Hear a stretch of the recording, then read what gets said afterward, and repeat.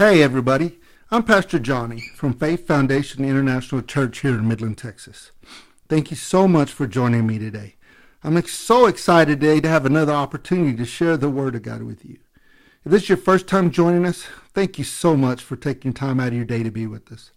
Our God is so good and so big. And because He is, I pray that your life will continue to be blessed. The purpose of this podcast is to discuss a wide range of topics and to see what the Word of God and to discuss what the Word of God has to say concerning those topics. God dropped something on my heart 2 years ago, and it was the phrase, same word, different methods. I love that phrase because it means to me to go out and not be limited by surroundings and to talk the Word and to remember that our focus should always be the Word.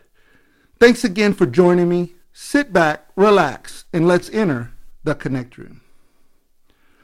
Well, everybody, today I want to address a topic that's just been really bugging me and just eating away at me and just not giving me a lot of peace. And it's really due to all the things I'm seeing and hearing on TV, the news, and what I'm reading. And that's the topic of selflessness. In society today, we have forgotten that it's not all about me, myself, and I. And that was never the example that was given to us as believers, as people that have accepted Jesus Christ, their Lord and Savior. That was never the example that was given to us or that we're called to imitate. See, Jesus knew exactly what we'd be going through today. It's no surprise to Him. He knew that, He knew exactly what we'd be going through today. And because He knew exactly what we'd be going through today, He lived a life. Right? He lived a life that if we choose to imitate that life and model our lives after that life, it will prove that that life, what was good yesterday, will be good today and will be good forever. Amen. It's so good. And I just love how Jesus set that example for us, that selfless life, that example that, man, if you make it about others more than you, your life will be blessed. Your life will be a lot less stress and a lot less about you. And if you make it a lot less about you, then there's a lot less to stress about. Amen. Glory be to God. See, I'm really talking about being selfless. When it comes to what we allow our driving force or why we do things. See, you really do see it all around when you look at people and what they're allowing. And they're allowing their own self-needs to really determine what they are, what they're saying, what they're typing, or even what they're promoting. See, we, and when I say we, I mean us as a people, us as believers, I mean everybody in this world or in the country, this country per se. We've allowed our fears, our emotions, our anger, our divisiveness, and selfishness to replace caring and thinking of others. Not sure when that happened, but it's more vivid and more alive today than any time I can remember. That we've really made it so much about me, myself, and I.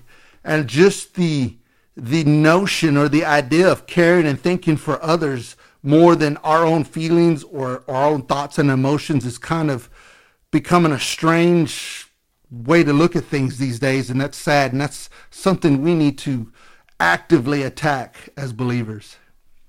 What do I mean by that? Look, I get it. There are bad things happening out there. Not making excuses for those people or who's doing them. I get it. I don't have blinders. I know there's bad things going on. I understand that people are going to say and do things and scream them at the top of their lungs. But you see, we have to remember, no matter who's saying it or who's doing it, who's typing it or who's screaming it, remember, we're not in 100% control of our circumstances or what others do, right? We're not in control of that and of our circumstances or what either other people say or do. But we can 100% without a doubt control how we respond to those circumstances. I mean, are we gonna respond with selfish responses, right? Or are we going to respond selflessness?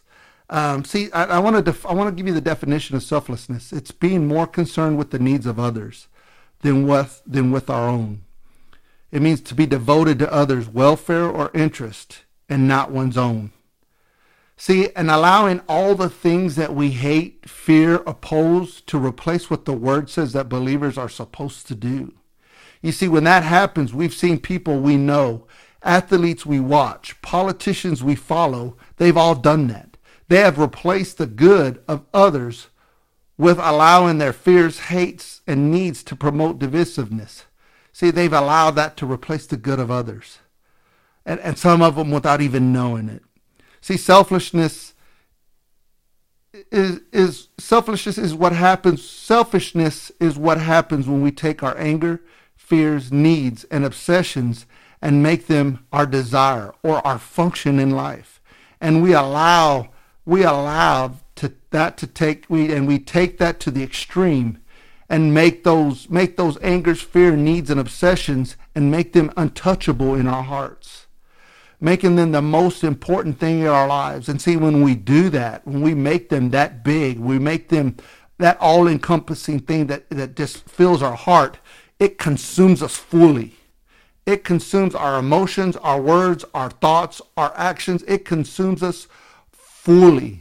And when something happens or someone sees things or someone speaks things differently, that the things that consume us explode.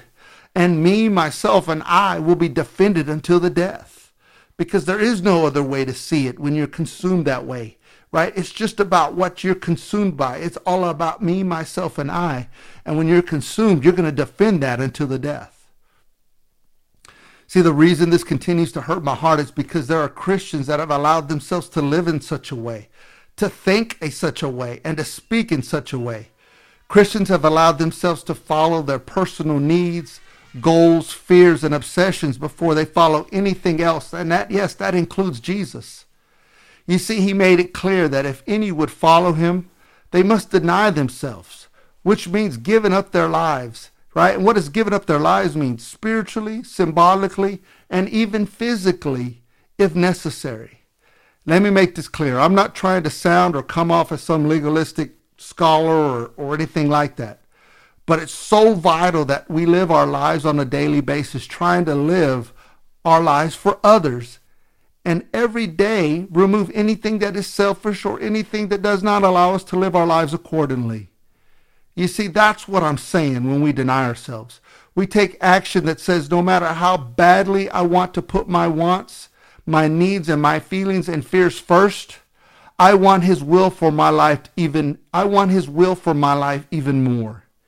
You see, to die to self is to set aside what we want in this moment and focus instead on loving God with everything we've got and valuing others as highly as we value ourselves. You know, I love the way Matthew tells it, Jesus tells it in the book of Matthew. He says, "You shall love the Lord your God with all your heart, with all your soul, and with all your mind. This is the first and great commandment. And the second is, you shall love your neighbor as yourself." You know, I just think about that part. You shall love your Lord God with all your heart, with all your soul, and with all your mind. That if we do that, I mean, that's a big task, right? But it says love your God, not yourself. It says love your God with all your heart, your soul, and all your mind. Oh my gosh, that's so good, because if we can do that, right, that's the first great commandment. If we can conquer that, you shall love your neighbor as yourself. See, as we develop selflessness, we no longer try to get our own way or try to get people to look up to us. We stop offering unasked for advice, as if in self-importance we think we always know better than others. And we start putting others before our wants, before our thoughts, and before our needs and fears. See, this moves us away from self-centeredness and closer to becoming open-hearted followers of Christ. See, who cares deeply for others. That's what we should desire. That's what we should need for our lives. For becoming open-hearted followers of Jesus who care deeply for others. The way Jesus cares deeply for us. See, it's much easier to pay attention to concerns, interests, and needs of people when our own interests no longer consume us. That's so good, right? When we're no longer battling to the death with it. And we're so much more eager to help others because we're consumed, right? We're no longer consumed by our own interests. Right? That's so good, because we were created to be difference makers. We were created to be kingdom builders, life changers, and world overcomers. We are never alone. And to me, that's what I know that helps me be more selfless. I want you to know it's His power, it's His goodness, and it's His strength and might that sustains you. Right? When you're getting tired, when you think you just can't give anymore, when you think you just can't put yourself behind anymore. See, it's His strength and might that sustains you. Right? It's not the words or the thoughts and emotions of athletes or movie stars or politicians. It's God's goodness and strength and His might that sustains you. It's His extravagant love that He loves you with that set the example of how selfless and without caution we are to love others. Allow Him to continually lead you and protect you, sustain you and preserve you. Surrender your ambitions to Him and allow Him to take you on the road from glory to glory and to the abundant life. That sounds so good to me. Where do I sign up? See, the world tells us that we are God's handiwork, right? The Word tells us we are God's handiwork. That's so good. And that we are created in Christ Jesus to do good works, right? We're created to do good works, which He prepared in us in advance for us to do. I think in today's society, there's even reverends on TV and superstars who forget that we're created in Christ Jesus to do good works, not to promote our own feelings, emotions, fears, or divisions, but to do good works, right? And the good works that He's prepared in us in advance for us to do. That means we have it in us. That means that we're called for us to do it. That means we need to start doing it. We're called to speak and to live, to be uniters, not dividers. Speak life and not death. Defeat fear and not promote it. Walk in love and not embrace hate. Embrace people instead of removing people. Right? The book of Ephesians says it best. With all loneliness and gentleness, with long suffering, bearing with one another in love, endeavoring to keep the unity. Oh, that's so good. See, we're way more powerful for hate, racism, and anger and fear to ever win. I'm going to say that again, right? Together we are way too powerful for hate, racism, anger, and fear to win. Amen. See, as believers, we have to remember and speak and proclaim that it is no longer about me, myself, and I. When it comes to my feelings, wants, needs, or desires, because it's no longer I who live, but my Jesus who is alive and well in me. Remember, it's about my Jesus, and He's alive and well in you. That's for somebody out there today who didn't know that. And because He is, I have a sound mind. I have a loving heart. I'm patient and kind, seeking only to love and promote others. I want to walk worthy of the calling to which I'm called. No corrupt words will proceed out of my mouth. Only will I speak edifying words and impart grace to those who hear me, because my Jesus is who alive and is well in me. Right? I'll let all bitterness, wrath, anger, clamor, and evil speaking to be put away with all malice, and to be kind to one another, tender-hearted, forgiving one another, even as God in Christ forgave you. See, as we as believers can remember and focus on my Jesus, right? Focus on my Jesus who's alive and well in us. And get a hold of that and determine day by day to get better and conquer each one of those. Then and only then can we rise up, launch out, and impact this country for God's glory. And the time is now. But you've got to remember, it's Jesus who is alive and well in you. Amen? And because He is, you have a sound mind, a loving heart. You're patient and kind, seeking only to love and promote others. Glory be to God. See, speaking anger, hate, oppression, and division constantly and allowing that to consume your thoughts and you and your mind is exhausting and burdensome. That's why those type of people, you don't ever see them smile, right? You don't ever see them laugh. They only do that when they're around the same type of people who have those same hate, oppression, and division inside of them. But when they're not around those people, they're like ducks out of water. See, the Word tells us to come to Him, all who are weary and burdened, and that He will give you rest. He is gentle and humble of heart. His yoke is easy and His burden is light. See, that's so good and so reassuring. I'm here to tell you today it's never too late to change this world. All it takes is for each of us to love one another the way he loved us. I want to close this podcast about talking about this love, this type of love that he loves us with, so that we can love each other that way. So if you've never heard it before, if you've never heard the word agape, this is the love that I'm talking about. See, agape is the highest level of love known in this world. It's a divine love that gives and gives and gives, even if it's never responded to, thanked, or even ever acknowledged. It's a love that is not based on a response, but rather a decision to love you regardless of your response or your lack of response. I want to say that again to you because, man, some people don't understand. This is the love that when they see it in the Bible, when they see that Jesus is writing and talking about it and showing us how to love, this is the love that he's displaying for us and demonstrating for us. Right? Agape is the highest level of love in this world. It's a divine love that gives and gives and gives, even if it's never responded to, thanked, or even acknowledged. It's a love that's not based on a response, but rather a decision to love you, regardless of your response or lack of response.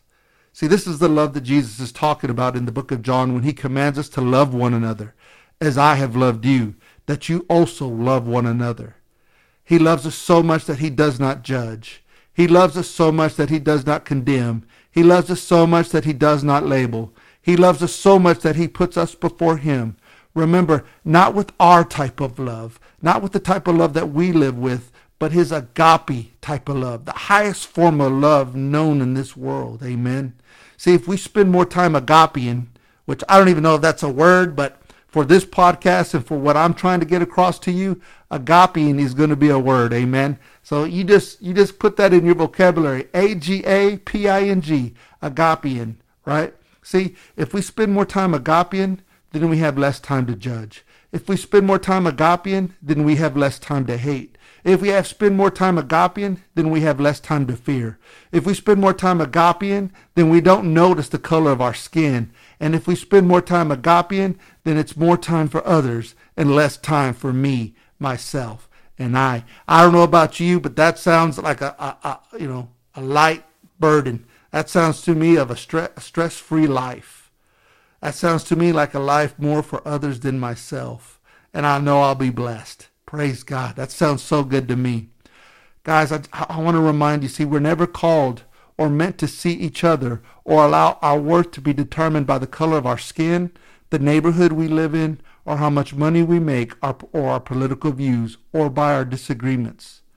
But rather be united and set free and attaining victory over Satan by the blood that was shed for all black lives, all brown lives, all white lives, all lives, period.